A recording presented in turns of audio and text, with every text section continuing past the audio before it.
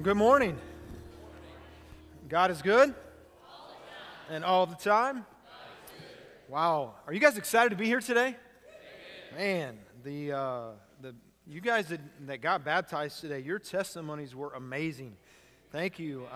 Thank you for your willingness just to tell us and let us, give them a hand. Praise the Lord for that.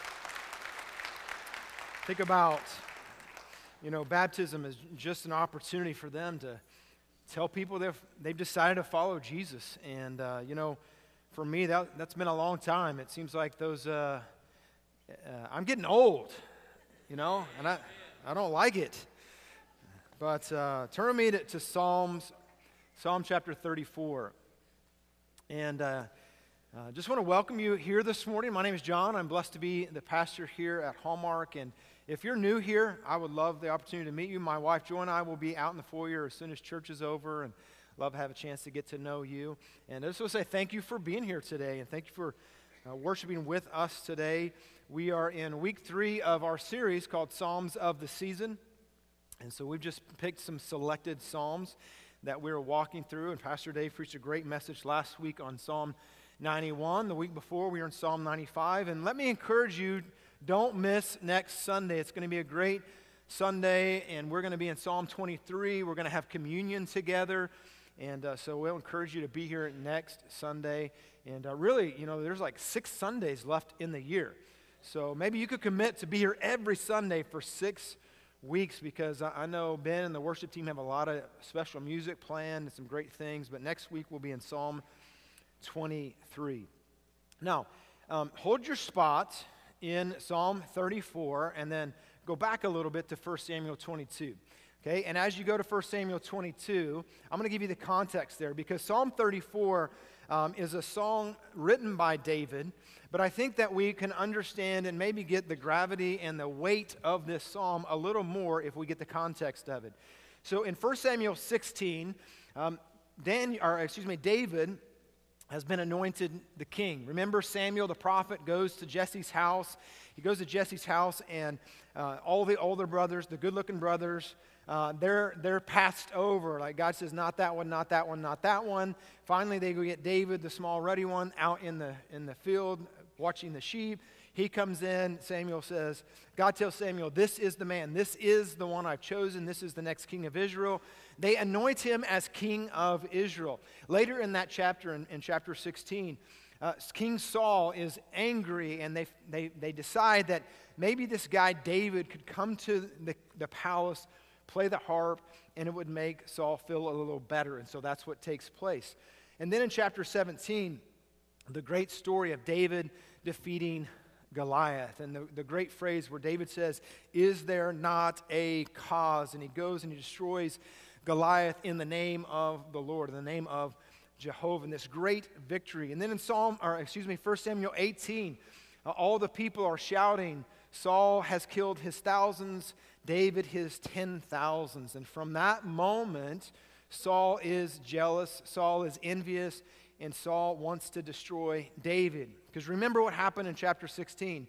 David is anointed as the next king. It will not be Saul's son, Jonathan. And so Saul is angry, he's jealous. And in 1 Samuel chapter 19, as David plays the harp to soothe King Saul, Saul tries to kill him and throws his spear at him. David dodges, runs out. Later in that chapter, King Saul sends soldiers to David's house to pull him out of bed, to bring him in the night so that he can kill him. But David escapes.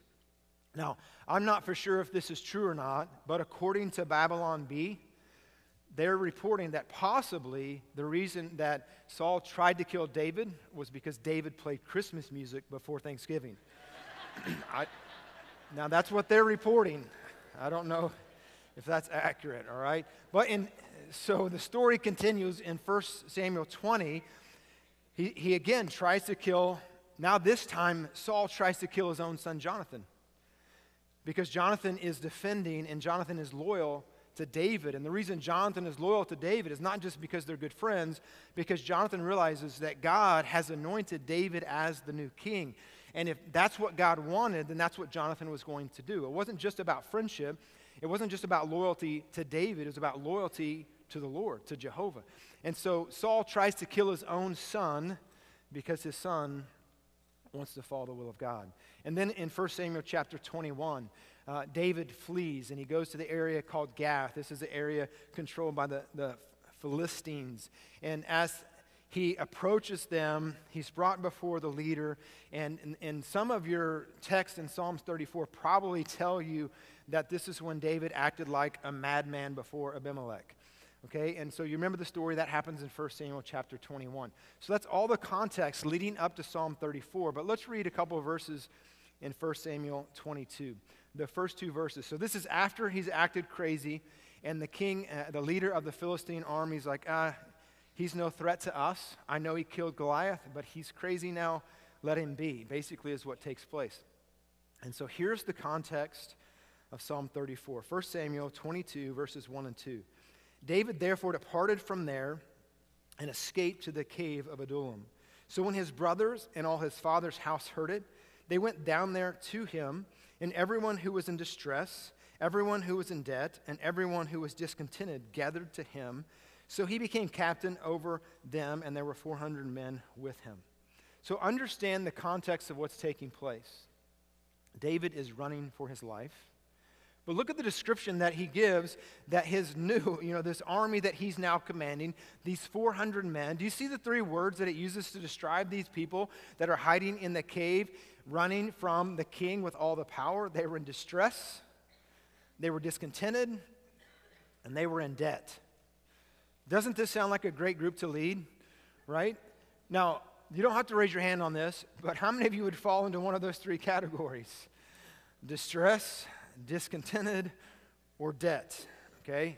Again, we're not going to ask you to raise your hand on those three things, but I wonder how it may picture a lot of us. David, listen, we have to understand this before we get to the text this morning. David, who's been anointed king by God, has done absolutely nothing wrong, and yet here he is hiding in a cave, running for his life from King Saul. You see, the Bible never tells us as followers of God or followers of Jesus Christ that we're not going to have trouble, that we're not going to be maybe distressed or discontented or in debt, that there are going to be issues in our life, there are going to be problems in our life, and we're all going to face, we're all going to, for the image this morning is David is hiding in the cave, running for his life, waiting and waiting for God to show up. You ever felt like David before?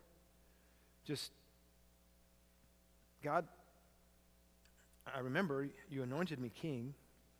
I killed the giant for you.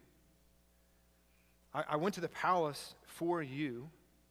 I played for the king for you, Lord, and this is what I get? I'm stuck in a cave with 400 people who are obviously dysfunctional. They're in debt, they're in distress, and they're discontented. That doesn't sound like the group any one of us want to lead, is it? But that's where David is at. And so in this writing in Psalm 34, I think we're going to learn that David is not only something that we can apply to our life, because all of us are going to go through trouble, all of us are going to have problems, all of us feel like sometimes God's not listening, all of us feel like sometimes, God, when are you going to answer my prayer? And so how can we respond when life is difficult? How can we respond when we have problems? How can we respond when we're waiting? And so you see the title of the message there in your outline this morning, Too Blessed to Be Stressed. And that's really what David portrays in this psalm. And so think about this for a moment. As he is writing and telling and singing, it's a song of praise to these 400 who are distressed and debt and discontented. He is emulating for them, how should we respond as followers of the Lord when we're stressed out? So let's read it. Psalm chapter 34, all right? Psalm 34. I will bless the Lord at all times. His praise shall continually be in my mouth. My soul shall make its boast in the Lord. The humble shall hear of it and be glad. Oh, magnify the Lord with me. Let us exalt his name together. So we see this praise that's continual. We see this praise that's constant. We see the praise is communal. It's that we do together. It's what we just did together. Oh, magnify the Lord with me, David says. Let us, even in the cave, even in the waiting, even in the wondering, even in the stress of life, let us come together and worship the Lord. Verse 4, I sought the Lord and he heard me and delivered me from all my fears. They looked at him and were radiant, their faces were not ashamed. This poor man cried out, and the Lord heard him and saved him out of all his troubles. Verse 7, the angel of the Lord encamps all around those who fear him and delivers them. Oh, taste and see the Lord is good. Blessed is the man who trusts in him. Oh, fear the Lord, you his saints. There is no want to those who fear him. The young lions lack and suffer hunger, but those who seek the Lord shall not lack any good thing. Come, you children, listen to me. I will teach you of the fear of the Lord. So you see this idea of David instructing them in trouble. How will I respond? Verse 12, who is the man who desires life and loves many days that he may see good? Keep your tongue from evil and your lips from speaking deceit. I wonder if that was to those who are discontented, right? If it was like specifically targeted there. Verse 14, depart from evil and do good. Seek peace and pursue it. The eyes of the Lord are on the righteous and his ears are open to their cry. The face of the Lord is against those who do evil to cut off the remembrance of them from the earth. The righteous cry out and the Lord hears. Isn't that a great word?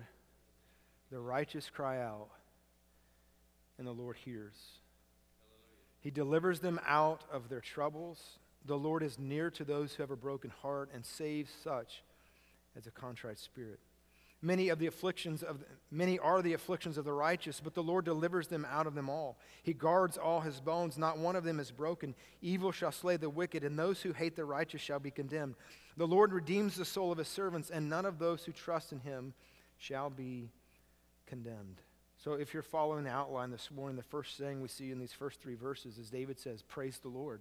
He's going to praise him continually. He's going to praise him constantly. We're going to praise them together. Let us come together to praise the Lord. And I could spend a lot of time unfolding what this looks like. But what I want to do this morning instead of that is I want you to turn to Psalm 145. Psalm 145 is, to me, is it a good illustration? It's a good picture for us on how to praise the Lord. And so my challenge for you this week is that this week, every morning, that you would get up and you would read Psalm 145. And as you read Psalm 145, that it's not just words on a page. It's you would get into the mindset that David was, that he's just simply going to praise the Lord. So even in the hiding, even in the waiting, even in the struggle, even in the fear that David has, from the cave, he's writing, let's praise the Lord together. Psalm 145. I will extol you, my God. God is a personal God. Aren't you thankful for that? Did you hear over and over in those videos this morning? I now have a relationship with God. It's not just religion. It's just not knowledge. I've given my life to Christ, and as Jesus said, the only way to God is through him. And this is relationship. And David says, I will extol you, my God, O King. Let's keep reading. And I will bless your name forever and ever. Every day I will bless you. I will praise your name forever. Great is the Lord and greatly to be praised. His greatness is unsearchable. One generation shall praise your works to another and shall declare your mighty acts. I will meditate on the glorious splendor of your majesty and on your wondrous works. Men shall speak of the night of your awesome acts.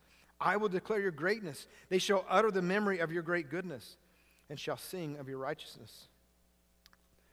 Verse 8, the Lord is gracious and full of compassion, slow to anger, great in mercy. The Lord is good to all and his tender mercies are over all his works. All your works shall praise you, O Lord, and your saints shall bless you. They shall speak of the glory of your kingdom and talk of your power, to make known the sons of men his mighty acts and the glorious majesty of his kingdom. Your kingdom is an everlasting kingdom. Your dominion endures forever throughout all generations. The Lord upholds all who fall and raises up all who are bowed down. The eyes are all look expectantly to you, and you give them their food in due season. You open your hand and satisfy the desire of every living thing. The Lord is righteous in all his ways, gracious in all his works. The Lord is near to all who call upon him. To all who call upon him in truth, he will fulfill the desire of those who fear him. He also will hear the cry and save them. The Lord preserves all who love him, but all the wicked will be destroyed. Verse 21, my mouth shall speak the praise of the Lord, and all flesh shall bless his holy name forever and ever. You know, I want to encourage you this week. Get up every morning, get your Bible out, and read Psalm 145. And claim the promises that David is speaking of. Praise the name of the Lord. Verse 8 and 9 that here in Psalm 145 says, the Lord is gracious and full of compassion, slow to anger, great in mercy. The Lord is good to all. His tender mercies are over all of his works. If you go back into Exodus chapter 34, this was the first time that God revealed his nature to Moses. And this is pretty much a quote from that. When you go to the book of Jonah, remember Jonah ran from the call of God. And remember why Jonah ran from God's call to go to Nineveh? Is because he said, and he quoted this very word, because God, I knew that you were great. I knew that you were compassionate. I knew that you had mercy. This is who God is. And even in the cave, even in the troubles, can we still praise God?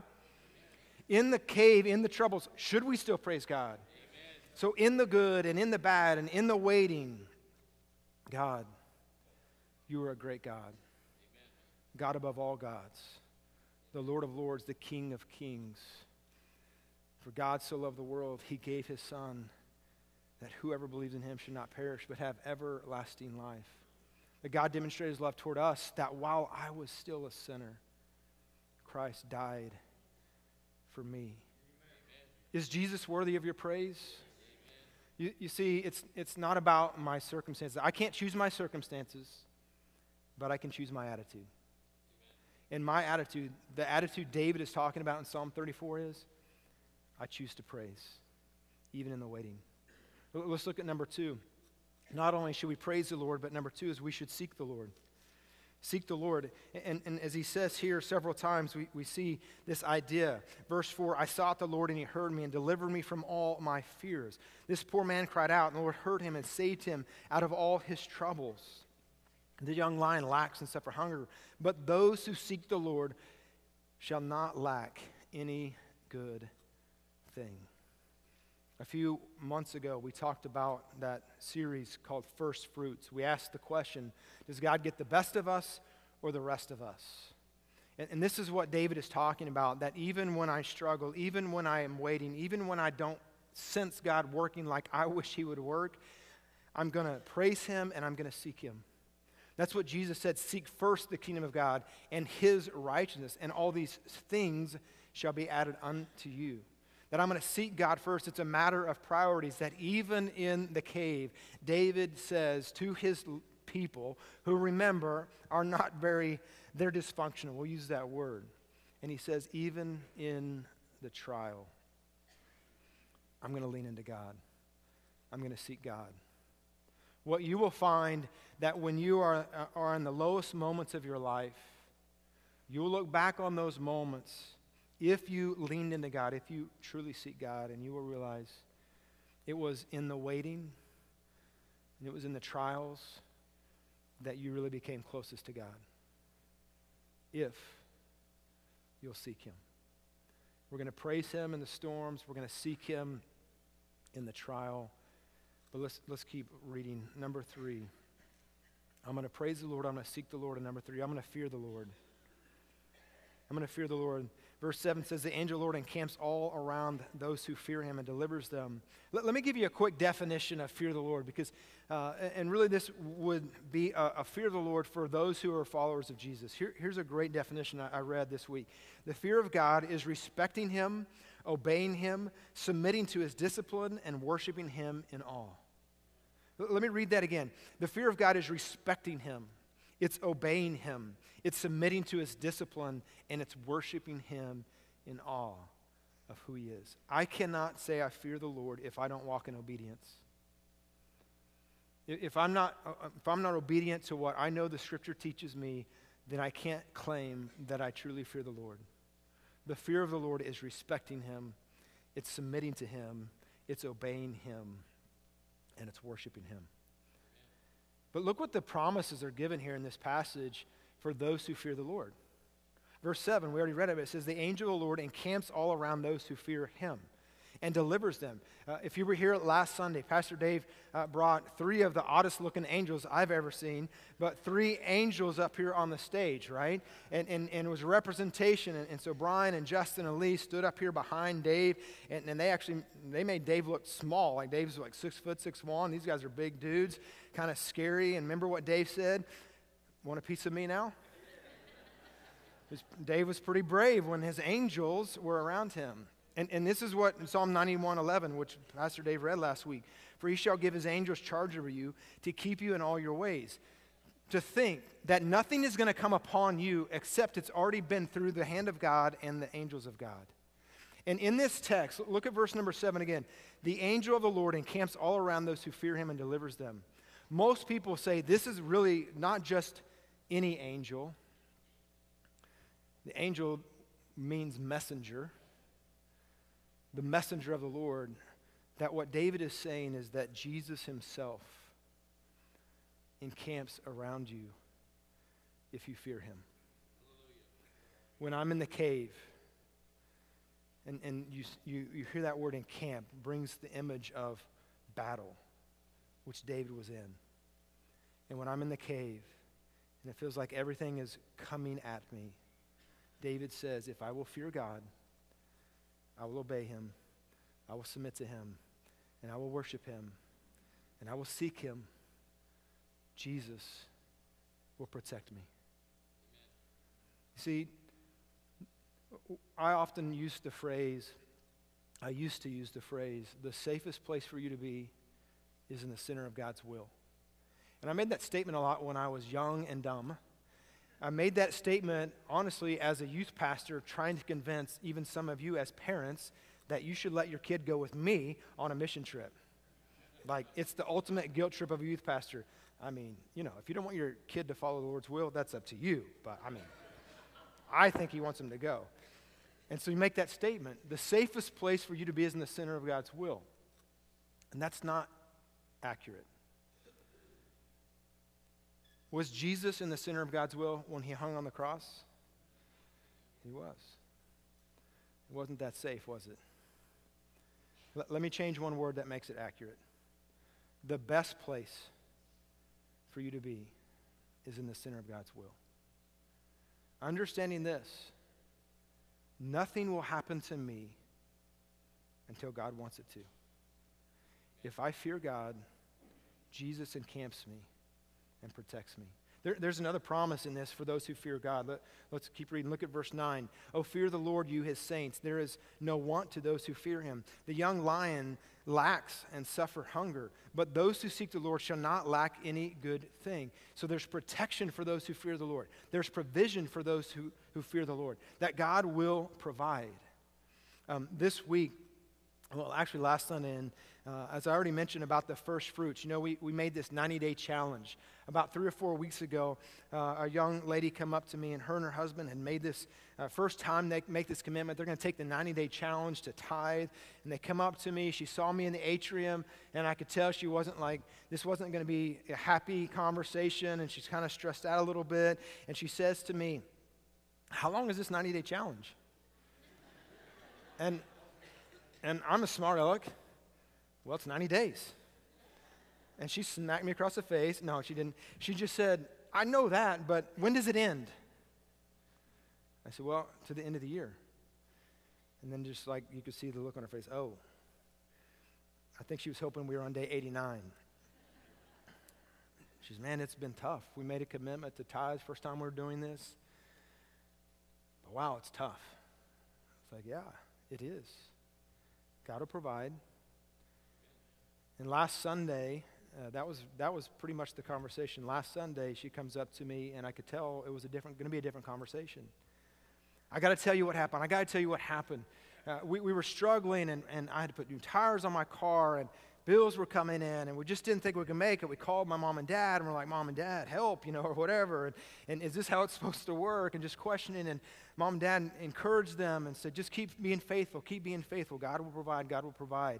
And then out of nowhere, she goes to check the mail, and there's a check for $1,000 in the mail. Not expected, out of nowhere. She said she grabbed the check, opened the check, just started crying and called Mom and Dad. Mom and Dad, you won't believe. And Dad, has this ever happened for you? He's like, no, nobody sent me $1,000. She's like, I just had to tell you that God provided. Isn't that awesome? And you know what I pictured in my mind? I pictured in my mind 30 years from now, 40 years from now. Guess what story she's going to keep telling? How God provided. When we fear God, there's a promise of protection and provision. And that does not mean that there won't be days hiding in the cave. That doesn't mean there's not going to be days when it feels like everything is coming at you. But the promise is Jesus encamps around you. Nothing is going to come to me that hasn't been first filtered by God. Isn't that a great truth of Scripture? So here's the most important thing. We're going to get to it in a minute. I'll get to it in a minute, right? Number 4. Praise the Lord, seek the Lord, fear the Lord. Number 4 in this passage, we see trust the Lord. Trust him. David's hiding. He's in danger. He's waiting. He's in trouble. And yet he chooses to trust the Lord several times in this Scripture. Last week in our Connect groups, Soya mentioned their Connect group and how God has used their Connect group to connect them to people in the church and have fellowship and community. And in our Connect groups last week, we talked about an old minor prophet, Habakkuk. And so Habakkuk, in chapters 1 and 2 of Habakkuk, there's this conversation that Habakkuk is having with God. And I think probably all of us have had a similar conversation with God, because it was basically the gist of it is this: God, I don't see what you're doing, and it doesn't make sense to me. Anybody ever had that conversation with God? God, what's going to happen? And it's similar to really the feeling that you think David has now. I've been anointed as king. I've killed Goliath. I've done all these things for you, and why am I hiding in a cave? I should be the king. That's what David could have been thinking. And so Habakkuk is having this conversation with God, and God is simply saying, trust me, trust me, trust me. I'm in control, and I'm good. Trust me. And in the last few verses of that chapter, of this book, actually, Habakkuk chapter 3, this is what Habakkuk decides he's going to say. All right, Habakkuk 3, verse 17. He says this: even though the fig trees have no blossoms and there are no grapes on the vines. So some of you may have it in your Bible. I would encourage you to underline the words I have underlined, but look on the screen here. It says, verse 17, even though the fig trees have no blossoms and there are no grapes on the vines, even though the olive crops fail and the fields lie empty and barren, even though the flocks die in the fields and the cattle barns are empty. Do you see the stage that Habakkuk is setting here? So let's even put it in the context of David. Even though I'm not the king yet, even though I'm hiding in a cave, even though I'm waiting, even though my life is in the hands of Saul, even though I have this 400 people that are kind of crazy and I'm supposed to lead them now, all on and on and on and go. Even though, and so Habakkuk says, God, I don't understand it. God, it doesn't make sense to me. God, we're in trouble. But even though all these things happen, even though the money has run out before the next check is coming, even though, what's his choice to do? Look at verse number 18. I love the first word, yet. Even though I'm waiting and I'm frustrated, yet I will rejoice in the Lord. I will be joyful in the God of my salvation. Do you see, again, this idea that I can't choose my circumstances, but I can choose my attitude? And Habakkuk says that even though, fill in the blanks, I trust. Even though, God, the barns are empty, even though I have no money, even though, God, yet I will rejoice. And look at verse number 19. How can he rejoice even though life is terrible? Because the sovereign Lord is my strength. He makes me as sure-footed as a deer, able to tread upon the heights. And a song that they sing. Even though. So here's what I want you to do this morning. As we talk about trusting, just grab a bulletin, or if you don't have that, grab the Connect card, grab a pen. There's a pen in front of you. And here's what I want you to do. I want you to fill in the blank. Even though life is, you fill in the blank for yourself. So maybe you might be, even though life is uncertain, even though life is scary or lonely or chaotic or depressing, stressful, even though I feel like I'm in the cave, one of the 400 with David, completely stressed out, not knowing what to do, yet I choose to rejoice. I'm going to praise, I'm going to seek, I'm going to fear. Why? Because God is in control and God is good. That's the most important thing for us to land on this morning. If we are in the cave and we believe that God is in control and we believe that God is good, then like David, we will praise him, we will seek him, we will fear him, and we will trust him. Now, look at the last verse of our text this morning, Psalm 34. The very last verse. I want to just look at the very last verse, the very last word of the very last verse. Verse 22. The Lord redeems the soul of his servants, and none of those who trust him shall be condemned. Look at that word. Those who trust shall not be condemned. So there's two aspects of trust that I want us to just close on this morning. The first is this. Have you trusted God for your eternal life? The second question, have you trusted God with your everyday life? Do you trust God with your eternal life, and have you trusted God with your everyday life? So what David is saying here is if we trust God, we won't be condemned. It reminded me of a verse in Romans chapter 8.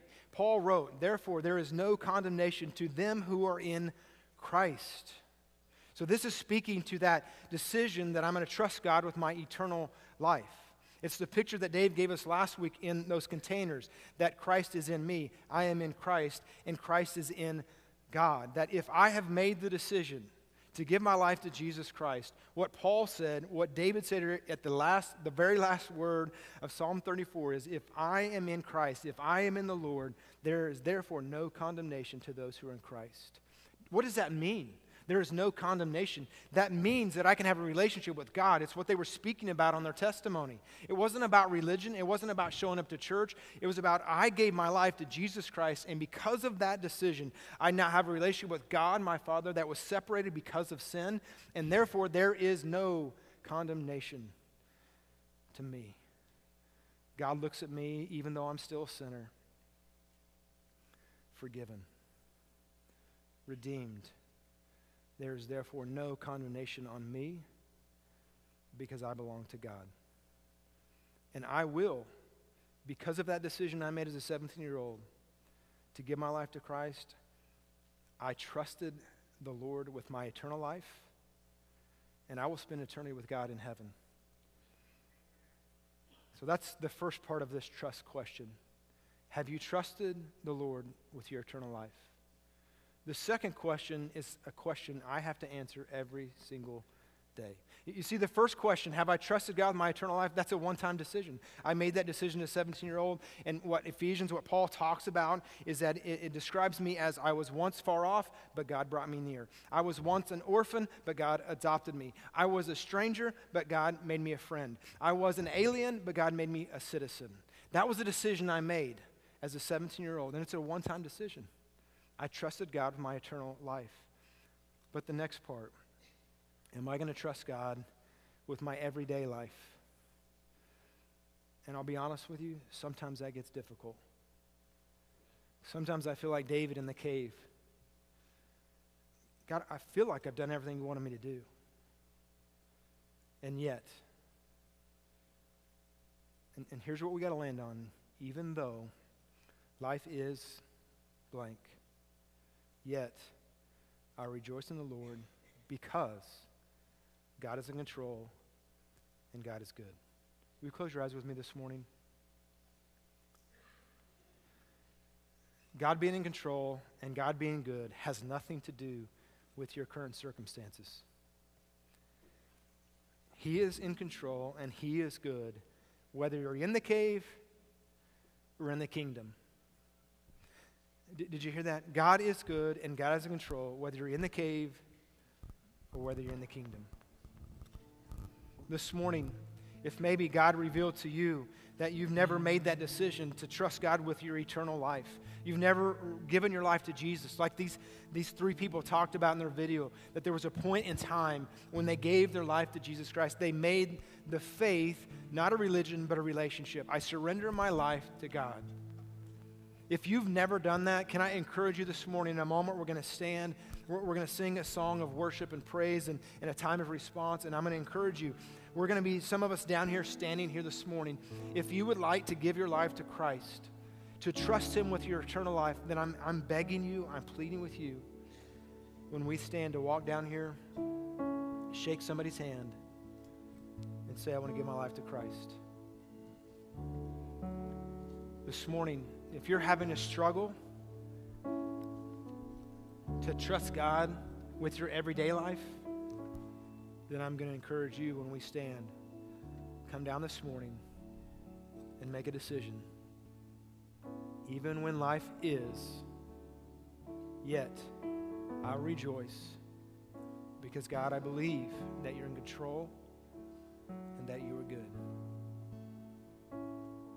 Would you stand with me this morning as I pray? God, we are blessed to be here. We're blessed to know you. And God, I pray this morning, if there's someone here that has never trusted you with their eternal life, that today they would make that decision. Today would be the day of their salvation. Lord, for many of us in here, if we are in this struggle, that you would encourage us to step out of that aisle this morning, come down to the front, and recommit. We will trust even though life is stressful. Because you are God and because you are good. Bless this time of worship, Lord. Bless this time of prayer. And may we make the decision that you've asked us to do in the next few moments.